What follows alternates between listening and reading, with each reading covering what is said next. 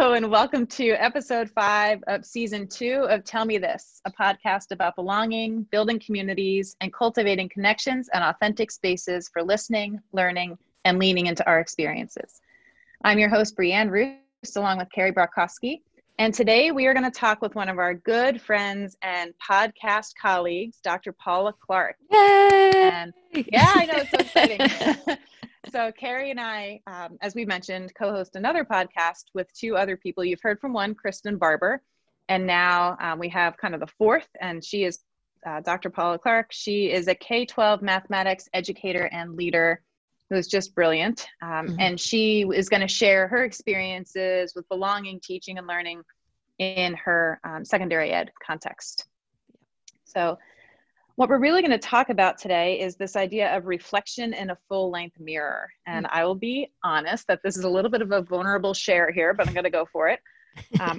As I was thinking and processing, deciding on the article and recapping Paula's interview, I was reminded of the day about 13 years ago when I read my very first course evaluations. My heart still races when I see that email in my inbox a few weeks after the semester ends. And I was really very nervous that first time. So I opened the email and quickly scanned the quantitative results, right? So you're looking all the way down at these sort of graphs. And of course, my eye went right to the line where it dipped lower than I would have liked. And I stopped dead in my tracks. And the test item was, or the question was, professor communicated interest and enthusiasm. And the students' responses indicated that I had not communicated interest and enthusiasm.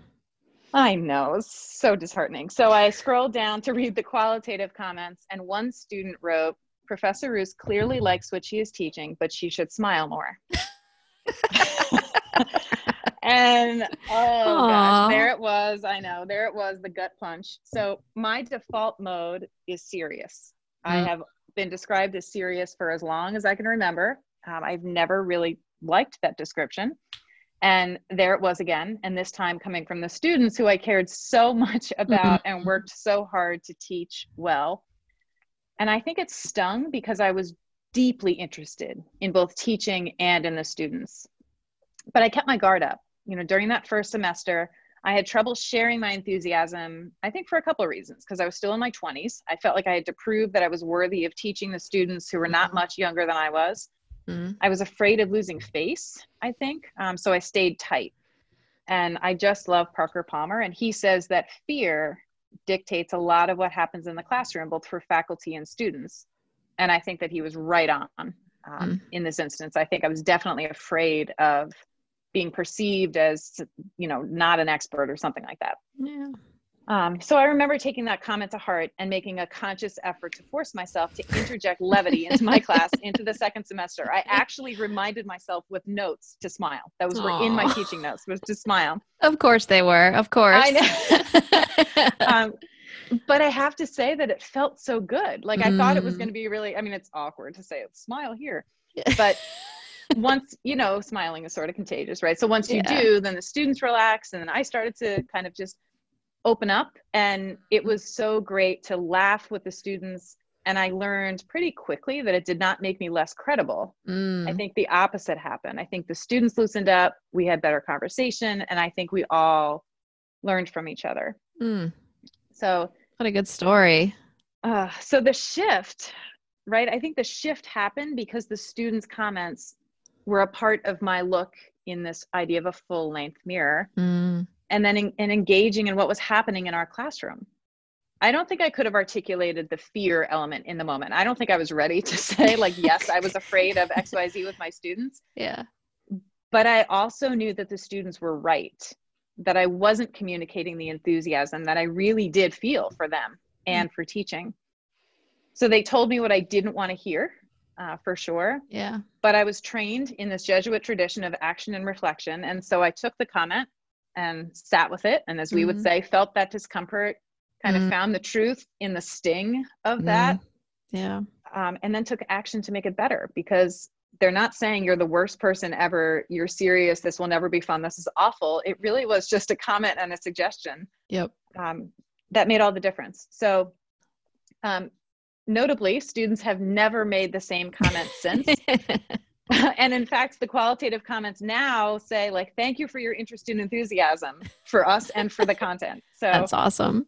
yeah, I mean, I feel like, whew, now I can share that. And really it's just because of the mirror idea, right? So I think the students were, looking clearly and just kind of having the courage to listen. That's really nice too, because I think we always joke about telling students that like, try to change your mind on feedback, right? Like we give you feedback. And I think that's such a nice example of like, in a really sort of warped way, thank goodness that student wrote that.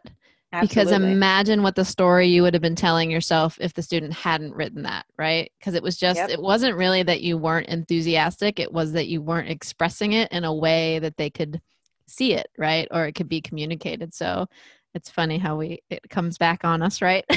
Yeah, tell our students. For sure. Yeah. That's awesome. Good story. Yeah. So Paula's going to give us a little more context about this full-length mirror idea. Hope you enjoy our chat with her. Yeah.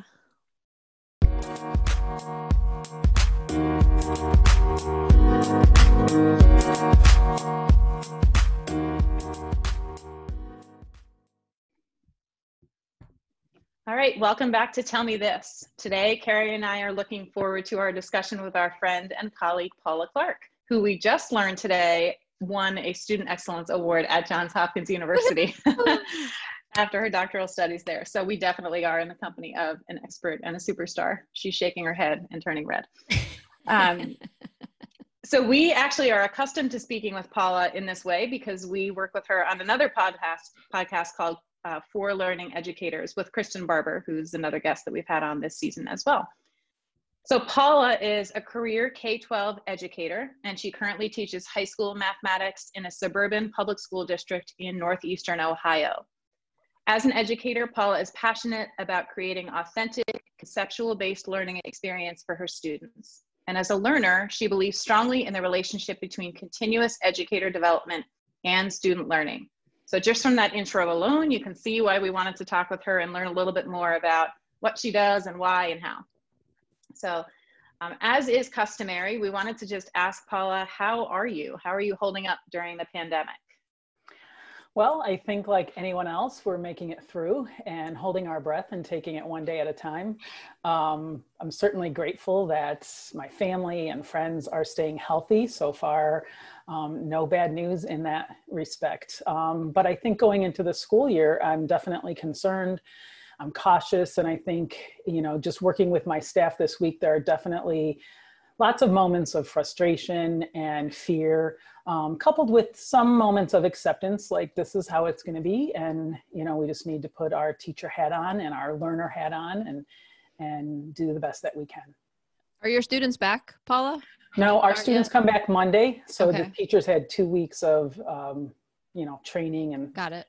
preparing. So that's where we are right now. It's hard to keep track in the different states because people are sort of doing completely different schedules even than what they used to. So that's why I wanted to ask. Yeah, so, absolutely. And I think I'm going to plug there Dr. Clark, not to forget that she also just recently graduated from the EDD program, a great source of some of our lovely guests. So I'm looking forward to this conversation, Paula. So thanks for joining us today.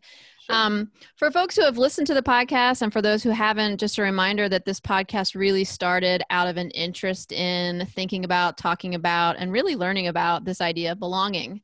I think Brianne and I are big believers and hopefully practitioners in that realm. We spend a lot of time thinking about and practicing how to cultivate belonging. And so part of season 2 of Tell Me This was really about bringing more educators, defined very broadly, teachers, leaders, families, into the fold, and sharing our stories, successes, and sort of challenges so that we could, cultivate that sense of belonging among ourselves. So Paula, I'd be remiss if I didn't ask you, like I ask all of our guests, when you think about the word belonging, like what sort of rings true for you? What does it look like? What does it feel like for you?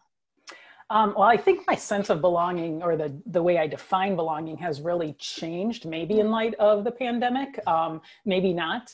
But when I really think of the root of it as a teacher in my professional context, I think of the word dynamic. So when you think of belonging, like at first I think, oh, it's, you know, possessive. We have belongings, those things belong to us, but it's really not the idea of possessing something.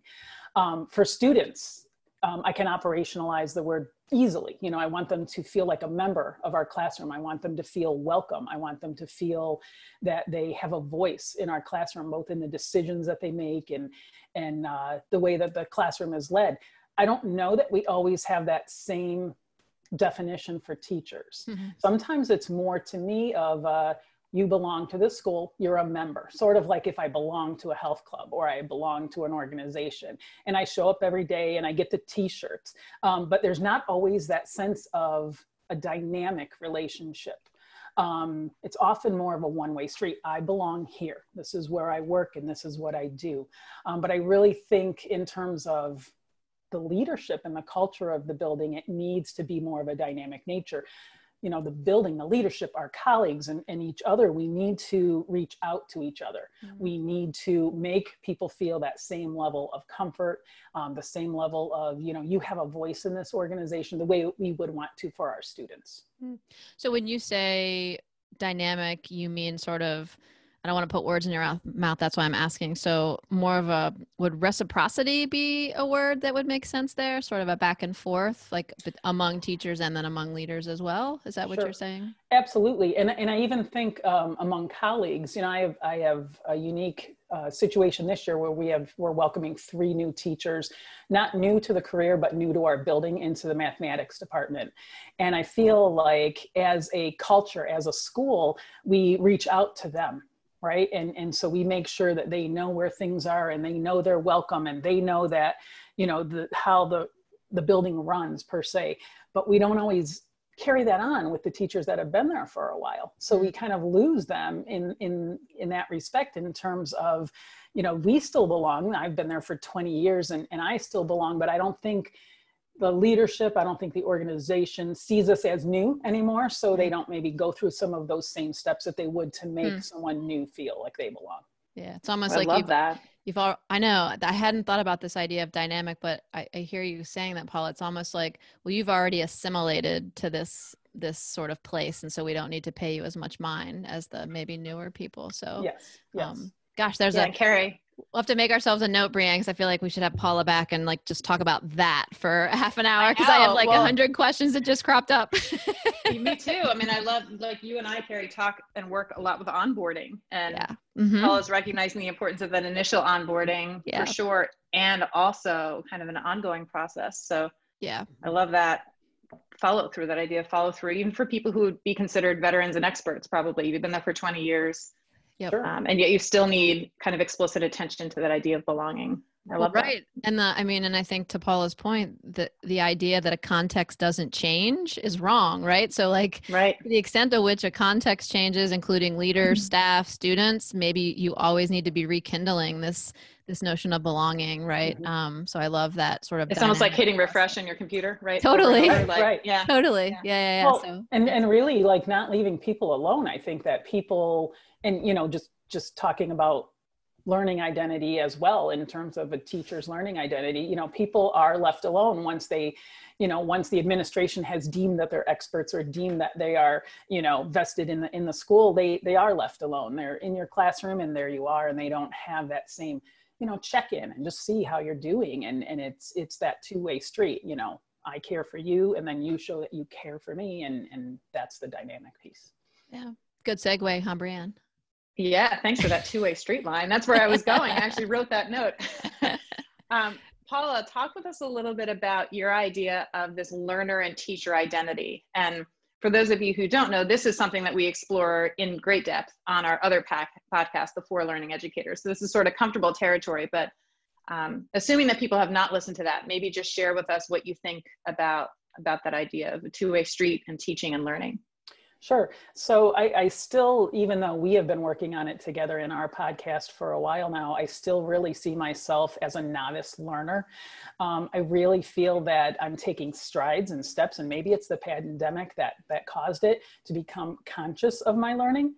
So I'm evolving definitely, and not that I'll ever be the expert in it, but you know, I think it's a matter of taking, and we've talked about this in our podcast, that deliberate action and those conscious effort to recognize the learning that occurs in all situations. So it's not just the learning of the content that goes on in my classroom, but it's the learning that I can, experience from my peers, and not just within the mathematics department. It's all over. I listened to an article, not a podcast, Carey, but I was reading an article. Reading, recently, Paula. and it was from someone in the business world, and they talked about critical reflection. And I loved their description of it, because they said critical reflection, and we've talked a lot about how important that is to us as learners, is looking in a full length mirror, not just in a mirror. And it's like looking at every single piece of what we do. And so I feel like since our podcast began on the learner identity, and since we've delved into that, and since the pandemic, I'm really taking this strong look at what I say and what I do every minute, and how I'm going to appear to my students, and how am I going to appear to my colleagues, and how am I going to appear to my administration, and really not just the appearance that I want to give across as far as me, being a teacher vested in my students, but how are they receiving me? Is it the way that I'm intending? Is my lesson coming across the way and that I intended, and are the students receiving it in that way? Do they receive the signal that they belong to me? Do they receive that welcoming message? So it's that full length critical reflection piece. And I'm trying to use that every day as my learner piece. What can I learn from this situation? And in that moment. Yeah, that's really nice, Paula. I love that full length mirror metaphor. It made me think of, I teach a leadership course in the program, and there's this leadership called adaptive leadership, and they talk about the balcony view and the dance floor view, right? And so it's this notion of sort of taking different perspectives and not being like at the 10,000 foot view always, but getting down there sort of with the implementer, so to speak, to understand. So it's similar. It's not reflection per se, but it's the same idea of really walking around and looking at the different views. So I love that I just wrote that down, full length mirror. I like that one. So I did too. And I just have to connect to our pre-podcast chat that we had before we hit record, which was talking about the outfits that we wear. So if you were to look in a full length mirror, you would see a professional from the waist up, and shorts and no shoes from the waist down. So kind of a funny, just image now of the full length mirror. It's really different. Pandemic. Yeah, it's really different now, right? So Paula, I love how you described this idea of full and deep reflection during the pandemic. Can you think back to before the pandemic? Do you remember that time? And just share with us a little bit about kind of your role and your context. Like, what were you doing professionally? What did that look like? Yeah, it's hard to look back. I mean, it seems like it wasn't that long ago, but I think at the time, based on the calendar, we were getting ready for spring break. So as a professional, I was in my classroom trying to wrap up things before spring break, trying to get the students to where they needed to be in terms of content. And really that was my focus. So I would say that pre-pandemic, things were just sailing along as they usually do. And I was really kind of not in the autopilot where I wasn't conscious or worried about what was going on. But, I've been a teacher for 20 some years, and I knew the routine, and I knew where we were going, and I knew what was going to happen the next day. And then all of a sudden it hit, and I didn't know what was going to happen the next day. And that was a huge, life-changing, certainly career-changing event. For sure. So I want to dig into that sort of that quick, we've used this word so much, but that pivot, right? That pivot and hitting whatever you want to call it, crisis mode, triage. So moving from feeling like you knew what was coming. And Brianne and I were just talking about this earlier, like prepping for courses, like you can anticipate bumps in the roads that students will have. And then this thing called the pandemic hits, and all of a sudden you have no prior data, right, to figure this out. And so the question really that we really want to dig into, Paula, is we would love for you to share maybe a challenge that you faced, one challenge that you faced in the pandemic. And in particular, we're really interested in not just the challenge, but what are you doing to sort of adapt and learn to like really sort of engage that learner identity to address whatever that challenge is. So we'd love to hear something about that.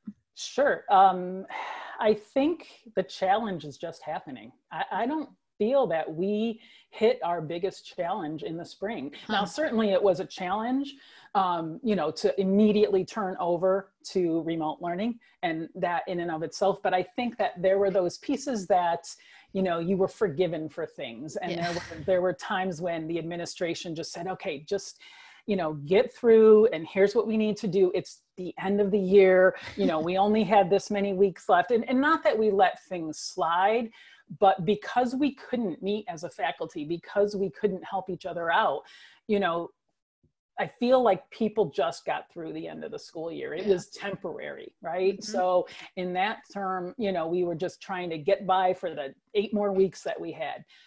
I think the challenge is right now. I think that's really where we're meeting our challenge, because it's permanence, right? So now the decisions we are making are permanently impacting our students, and they did in the spring, but this going forward is, who knows how long this is going to last, and who knows how long we're going to need to be able to be this flexible and adaptable. And, Monday, my students are coming live, and Tuesday we could be remote, and so it's that permanent change. And I feel that the way that I have seen my department work in the past week, if that's any indication of how we're going to meet that challenge, I'm really hopeful. I have not seen such collaborative work that I have in the past week and a half. Teachers are just spontaneously coming together to meet, to talk about, the new technology we need to use, how we're organizing our classes, how we're going to reach students that are at home, what materials can we prepare to send home in advance to engage them and not just have them watching the screen. We're in a situation where our remote learners will be live streamed into our class. So really we have that challenge of trying to engage the in-person learner as well as the virtual learner at the same time. So the ideas that are flying around and the shared expertise and we're building this knowledge. It's the knowledge construction of the new era. And we don't know how long it's going to last, but I'm super proud of the people that I'm working with in just how they've come together. What do you think, Paula? I mean, I love to hear that, right? This is part of the reason we want to do this season we hear so much cruddy stuff in the news that it's good to hear hopeful things, right? And so I love imagining all these teachers coming together. And it's really not that surprising. I mean, I think teachers by nature really want to do the right thing and come together when they need to. I wonder, even if, there was a lot of grace given in the spring, I get that.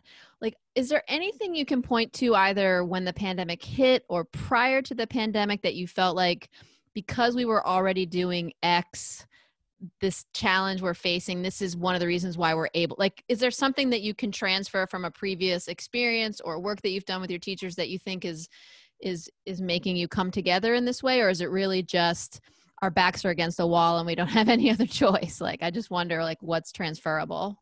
Well, I feel that, at least from my perspective, the spring really was, when you asked me what was I doing before the pandemic, I was coasting along as usual. And really my focus was getting through the curriculum. And I think that's changed. Our focus now is on each other as individuals. Our focus is on our students. I know we've talked before, and Carey, you explained it in one of our podcasts as saying, you're interested in seeing what comes out of this, right? What were we willing to let go and what are we keeping? And I think we're keeping that interest in the students as people, their socio-emotional needs, their academic needs. We have a situation, as well as many, public schools across the country, where there's a huge divide in the digital world, the technology world, and even the economic divide in terms of the students that have things and have support and have families at home, and the students that are struggling with those support systems. And how can we be those support systems to the school? I haven't heard a lot of discussion this week on content. And that's kind of a good thing, because it's all about, reaching the students, helping each other, making sure everyone feels connected. So in just going back to that sense of belonging, I feel that that's where our focus is now. And that's a good thing. That's probably where it needs to be predominantly anyhow. So I have to ask, and this is a little off script. I'm sorry, Paula. I told you I might have a few for you. I know you can handle it though, because you're brilliant. So I want to go back, because you said earlier, like when I asked you about belonging, I mean, I loved your answer, this notion of dynamic, and that there's a recognition that often with teachers, it's different than with students, right? It's sort of this one way. And what I'm hearing you say, and what I want to check in with you about is, do you think this pandemic is changing the way that we engage with our teachers? Like, is it becoming more dynamic? That's what it sounds like you're describing to me in some ways. What do you think about that? I definitely think it is, at least for my department. I will say that it was systemic. It was everyone coming together and saying, I need help with this. And someone saying, I know how to do that. Let me hold a session. And we all showed up. So it wasn't something that was led by administration. Yeah. It's something that just occurred, organically. And the teachers really just, I can do this for you and I can do that for you. And they really just began the sharing of ideas. And really, I think that's where we need to head with the sense of belonging. There's a teacher there who has taught 30 some years, and for the first 2 days was reluctant to show up to these meetings because they were not mandatory, and little by little he's creeping in, and people are, they're just phenomenal at sharing the advice. And I think that teachers are seeing they need that from each other, even if it's not given or cultivated by administration. That's awesome. Thanks. I love that. And I think sometimes it shouldn't be, right? I mean, not everything has to come from the top down. So that's nice. I do want to say that, Paula, I think you're selling yourself short by saying that you were just on autopilot and cruising, because we know from your podcast and all of our discussion and reflection about reflection that you are not an autopilot kind of teacher. I understand what you meant, that you were in the groove and in the routine and spring break was coming and all that, but right. I don't want any listener out here thinking that she's just phoning it in, because she does not. She does not do that. No way. We would love to know, maybe if you could just share one or two takeaways from this kind of crisis mode that we're in. And I love how, well, I don't love it, but I agree with you that you said, I think we're in it now. The spring was such a rapid change, but the challenge is now. So what can we take away from what we're living through? So I think the takeaway is certainly to have that shift, that mental shift from, yes, content is extremely important, but the people are more important, whether that's the students or each other as colleagues. One of the things that surprised me over the pandemic was the number of people that reached out that I don't normally communicate with on a daily basis and just said, how are you doing? And that kind of spurred me to do that to others that I normally wouldn't check in on a daily basis, but I would see at school and certainly talk to. So that whole checking in process, developing that, connecting between the teachers and certainly, of course, between the students, but in terms of developing that teacher-learner identity is really just, let's collaborate on this. We're in this together, and we have this shared sense of responsibility now that's beginning to kind of morph. We have this shared knowledge that, one of the teachers right away just, can I, create a Google Drive file? And of course, I don't know how to do those things, but they jumped in and, everyone's contributing. So it's really that piece of sharing our experiences, sharing, that sense of belonging and really checking in with one another. And I feel that that's where we need to be in the future. I love that. I love that so much. And I actually had a discussion with colleagues the other day, feeling sort of the opposite, because we are in this crunch to get our courses set on the learning management system. And so it felt just so content heavy. And I was listening to Parker Palmer talking about teaching. I just love his messaging about, authentically connecting with your students. And that's really the essence of teaching. And I said, we just can't lose that. As we're figuring out how to format all of these things and put our modules together, what you're saying is so important. Connecting with the students, that's going to be just so critical, and being really intentional and thoughtful about that. And also, of course, the content, but kind of leading with the person. So thank you. I think that's a great takeaway. Yeah, I also think I've had lots of thoughts, so we do have to have you back, Paula, whether you want to or not. I'm gonna virtually twist your arm to come back. The first thing I was thinking about is just in doing a few of these interviews and talking to other people, there are definitely degrees of this across the country, right? Like, it sounds like your department and your school are really doing this amazing job of collaborating and checking in and reaching out to each other. And I think it's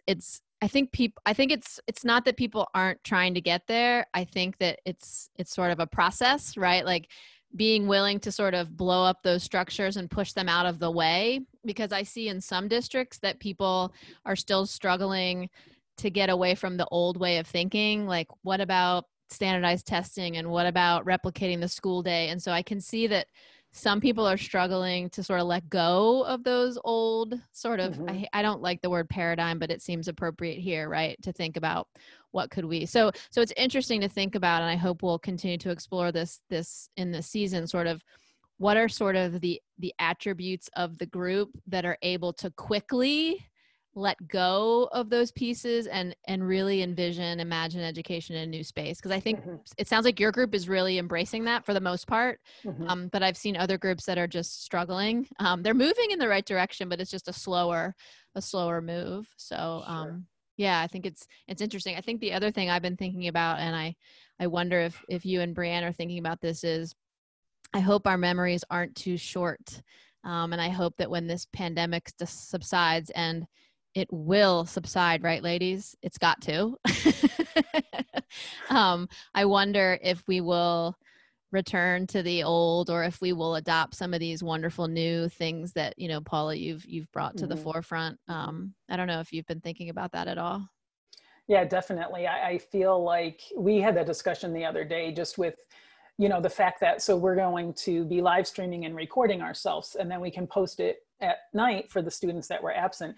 And somebody just said, we should always do that. Like, why aren't we always doing that? Because when someone's absent, they get their teacher explaining it to them in real time. And, so I feel like there are so many lessons we can learn and talk about an authentic learning experience, to really highlight us as learners. We were thrown into this and we had to learn. There was no choice. It was sink or swim. So I feel it's so authentic that there are pieces that we'll definitely like about it that we'll want to keep. Yeah, and hopefully, I think that. Go ahead, Brianne. Oh, go ahead, Paul. No. I just, to answer your question, I think that if we had returned to normal right now, so if the pandemic were limited to just that quick pivot and now we were back, I think that it would be a blip that we were like, oh gosh, remember spring of 20. Unfortunately, it's not that quick. I don't think that we can possibly get through this without some lessons learned, without some enduring change. And I hope that those are the right changes, and that we can, adopt some new best practices and kind of learn dynamically and assess what's going on and make some changes in the moment and that sort of thing. Yeah. No, I totally agree. Yeah. I definitely hope that I think you're right. I think that's I hadn't thought of it that way, Brianne, but I think that's a really good point and well taken, that if it had just been the spring, I don't know that we would have been having the same conversation. So, yeah, it's awesome. So you kind of touched on it a little bit, Paula, but just to sort of circle back, as we always do, and tell me this, and thinking about belonging, as you continue to move through this pandemic, can you think about sort of what your definition of belonging was, and have you added to it, adjusted it, taken away from it in any sort of way, given this new context that you're facing? I think I definitely added the dynamic piece. That's certainly new, because I feel that before, the sense of belonging would have been just that I'm welcomed initially, and I know this is a place where, I work and people are concerned about me, whether or not we talk on a daily basis. But that dynamic piece really, I think, because of the pandemic, showed me that, we need to keep at it. It's not something that just, yes, oh, welcome, here you are, and that's the end of it. It has to be ongoing, and it has to be us checking in on each other, during the pandemic and after. How are you doing? Just gauging people's level of comfort with ideas, and it's that whole community of practice and making people feel like they are an integral part of it, not just a part of it, not just show up and sit in your seat, but really an integral part of it. Great. So Paula, I want to thank you for joining us today. It was absolute pleasure. Brianne, it's always good to chat with you. And I think that you have left the listeners with lots to think about. I love this idea of dynamic belonging. It's really like a new spin on it for me. So I need to sit with it. Speaking of critical reflection, I need to sit with it a little while and digest it. I also very much appreciated you bringing to light this idea of the importance of collaboration and keeping people at the center of this. It made me, and Brianne already talked about Parker Palmer, but he also talks about this idea of the teacher in the teaching and the learner in the learning. And so I love that we've sort of continued that idea. And I really hope that, you know, with your discussion and conversation, and also the other conversations that Brianne and I are having, that we will be able to sort of chronicle, if you will, some of the successes that are happening. And we'll want to hear from you how your live streaming goes and how that works out, because maybe at the end of all this, Brianne and I will be able to put together some really cool artifacts of what's working and what we should hold on to and use even in a post-pandemic sort of education. So thanks, Paula. Thank you so much for being here. You're welcome. Here. Yeah, it was my pleasure. Yeah, and Brianne, thanks for conversation as well. So this is the season 2 of Tell Me This, and we've just had a lovely interview with Dr. Paula Clark, and we'll be right back in a few minutes. Thanks, Paula.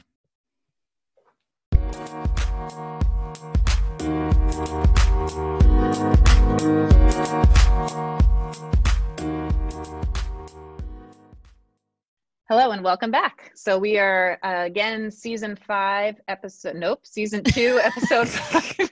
Woohoo! Feel like we are. Wow, that's awesome. Go us. That was quick. Sorry about that. I hope you enjoyed the conversation with Paula. It is always so great to talk with her. Totally. And you know, I am not sure how I feel. Well, I am sure that I do not want to take high school math again, but I would love to sit in on one of her classes because I just bet she brings it all. She would be so good. Totally. Paula is always good for a nice literature drop. So this was nice for me because she gave us the article for me to look at. So I did. I was curious about the one that she, you know, mentioned about discussing and looking at ourselves in the full-length mirror. So the article is recent. It's 2020. It's by an author named Pat Perry, called How Does Your Company Appear? And as Paula mentioned, it's from the business world.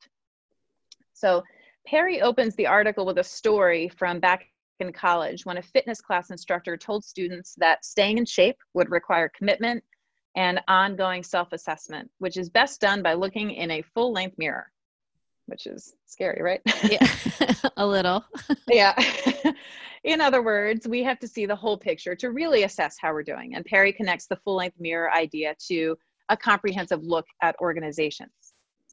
Paula nicely pivoted and related it to education.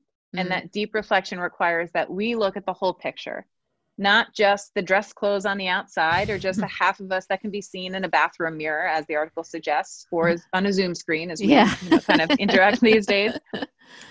But when we think about teaching, we can think about the presence and the quality of our connection with students and our faculty and administrator colleagues, and maybe parents if we're in a K-12 setting.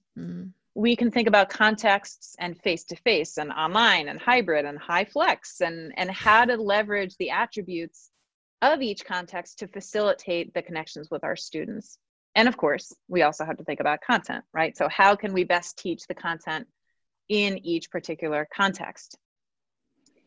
One of the parts of Paula's interview that stuck with me was her discussion of the shift from the content to the people. And our students, of course, are people before they're learners of math or anatomy or whatever is being taught. And COVID has made that order of priorities more clear than it has ever been before. Paula shared that before COVID, she was thinking about the calendar, anticipating spring break, making sure they wrapped up content, you know, that sort of thing. Since COVID, she's been thinking of students and their homes and their access to devices and the internet and how to reach them to make sure they're okay. And then comes the math content. And that sort of raw focus on the person first is a recurring theme in our interviews this season across K-12. So Catherine Atkinson in middle school and Lisa Cerise in her work as a wellness educator and Kristen Barber in the nonprofit space, right? And I know that you and I, Carey, have experienced this in higher ed. Oh yeah, for sure. You know, for sure. Yeah. So I guess, you know, to wrap up my takeaway for this week is that maybe now is the time to take a good hard look in that full length mirror to learn about how we're doing, how we are communicating interest, and enthusiasm, and how we are caring for the whole student. Yeah, that's awesome. It made me think too. I loved how thank you for making those connections across the interviews, because I was also thinking sort of, not to give too much away to the listeners, but, you know, we have Astrid Schmidt-King coming on I think in a few weeks. And something that resonated with me was she talked about how substance is secondary, right? And so we both sort of were like, yes, that's what we've been saying all this time, that exactly. like, connections matter, relationships matter, right? And, you know, for better or for worse, the pandemic has really spotlighted that. And I love this. I love that. I mean, I love metaphors anyway, let's be honest. I love the mirror like that. It just makes sense, right? To be like thinking about the student, the whole student, like you said. So yeah. I mean, and I didn't mention Brianna and Aviva, but as you were talking, I'm thinking, oh my gosh, and it was so present in their interview as well. So I think it's really been across the board.